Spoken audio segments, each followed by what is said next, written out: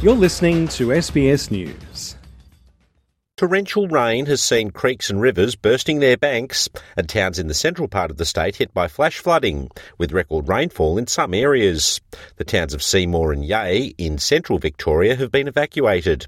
In one town, Heathcote, there was more than 3 months' worth of rain recorded in 24 hours.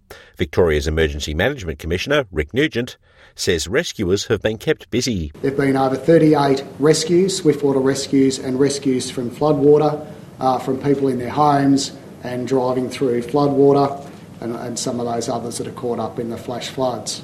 Bendigo Mayor Andrea Metcalf says the city's showground has been turned into a community crisis hub. So we've got an emergency relief centre set up there. The police asked us to set that up at 3 a.m. this morning.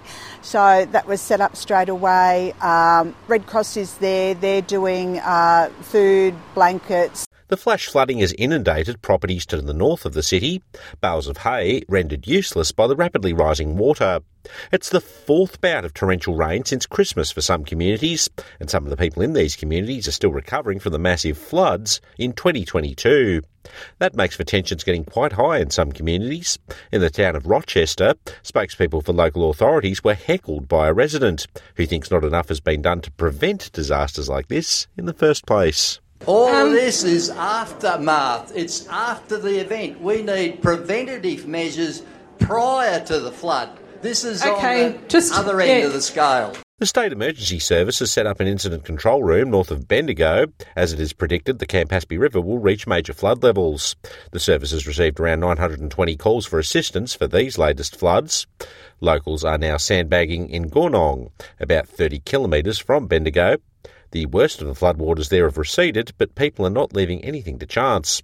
It's not just Victoria that has been impacted, with parts of neighbouring South Australia and New South Wales also taking heavy rainfall.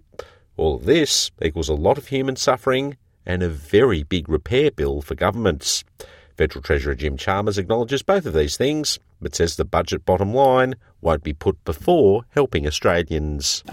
There's no question that these natural disasters cost a lot. They cost the economy a lot, they cost the budget a lot when it comes to rebuilding, but it's the human consequences that matter the most. Sunil Awasthi, SBS News.